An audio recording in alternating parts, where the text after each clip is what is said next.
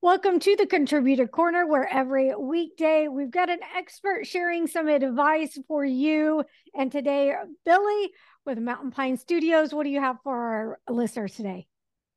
So today I want to talk about making sure that a photographer and videographer is checking their frame before they begin recording or capturing any images.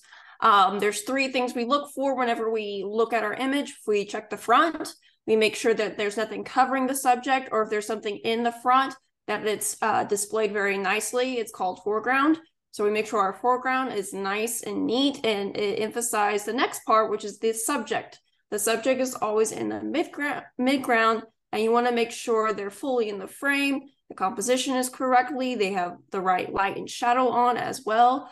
And then finally, you're going to look into your background. So with the background is probably something most people don't think about, making sure there isn't anything that's going into the subject, whether it's an object or a person. You want to make sure there aren't any poles sticking out of their head.